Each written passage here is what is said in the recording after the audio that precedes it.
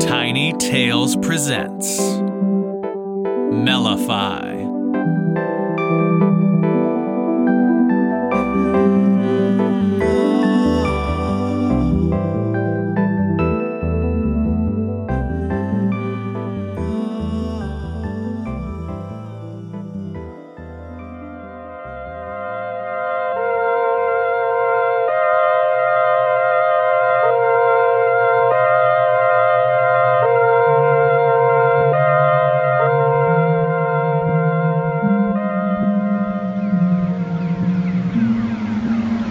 Just press play. I don't want to, the man snapped and crossed his arms. Mellify sighed. Humans were always infuriating, but somehow, dead ones were even worse.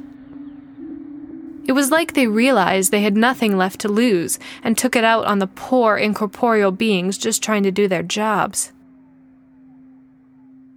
I don't like it any more than you do, Mellify said, nudging the replay device toward the man whose name the being could no longer remember. But I'd like to get home sometime before the next millennium. The man's lips pursed, and he hunched down in his chair. Mellify was tempted to tell him he could die there if he was going to be this stubborn, but unfortunately... It won't be so bad, Mellify coaxed. And then you can get out of this waiting room, this... The being waved a hand at the blank whiteness. This nothingness, and on to... The man's eyes flickered to Mellify. Curiosity. It always worked on humans. Something else. The man humphed. Please? Mellify was desperate. The man sighed, and his arms dropped to his sides. Why do I have to do this? Is this hell? Mellify burst out laughing, quickly stifling it behind a shimmering wing. Sorry. That heaven-hell thing was all you guys, as if the entire divine doesn't have better things to do than devote itself to your reward or punishment. No, this is purely for cataloging purposes. Mellify nudged the replay device forward with another wing, offering what the being hoped was a friendly smile. The man sighed. It's just... a lot of it sucked. I don't want to see it again, all right? Can't you let me be dead in peace? Unfortunately, no. Look, I'd really love to do this with you all millennia, but I have other appointments. Other people dying to see me. Hilarious, the man muttered to Mellify's confusion. It was simply a fact. Will you stay and watch with me at least? He asked. Companionship, that strange human desire. It wasn't standard, but why not if it got this over with sooner? Mellify arranged next to the man, tucking wings and various other appendages into a semi-human sitting posture. Let's do this, the being said with a grin. The man rolled his eyes before jamming the play button.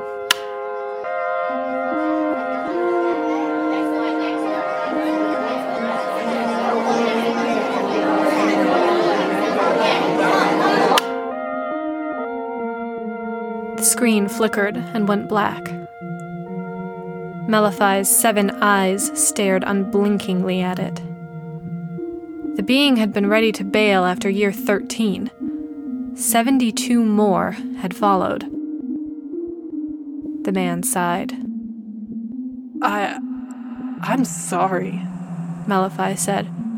I know you said it sucked, but I had no idea.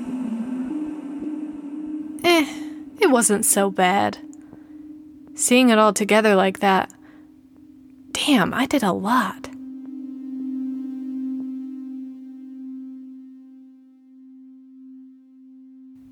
Mellify glanced over with 3 eyes to see him smiling.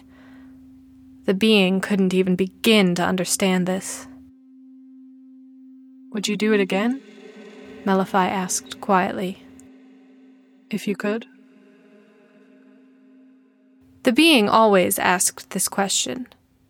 But that was after the dead, needing to be catalogued, watched their lives replay while Malifaux's 7 eyes closed and the being's consciousness popped over to the 16th dimension for some fresh air. Malifaux had never fully realized what the question meant. I think I would, the man said thoughtfully.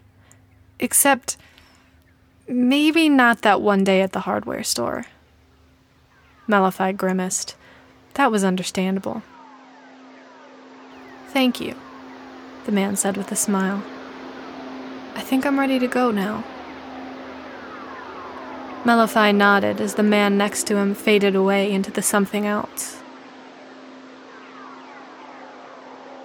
The being had always considered the Valori people of the Felta galaxy, with their precognition and prehensile eye stalks, to be as close to divinity as the universe came. But humans? Humans were the cockroaches of the universe, digging themselves in with remarkable stubbornness and continuing to exist, even when all odds were against them. The being had never taken the time to consider what this meant, what such a life must be like. Earth was Time's domain, after all, and she was a merciful goddess of remarkable cruelty. Or a cruel goddess of incredible mercy. Malifaux was never sure which.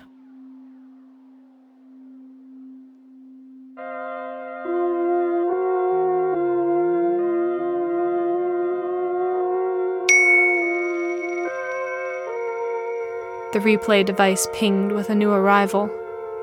Human. A young woman was sitting on the chair, wiping tears off her cheeks. Malifaux arranged into a sitting position next to her and held out one of many hands. I'll be right here. And when you're ready, we'll watch together.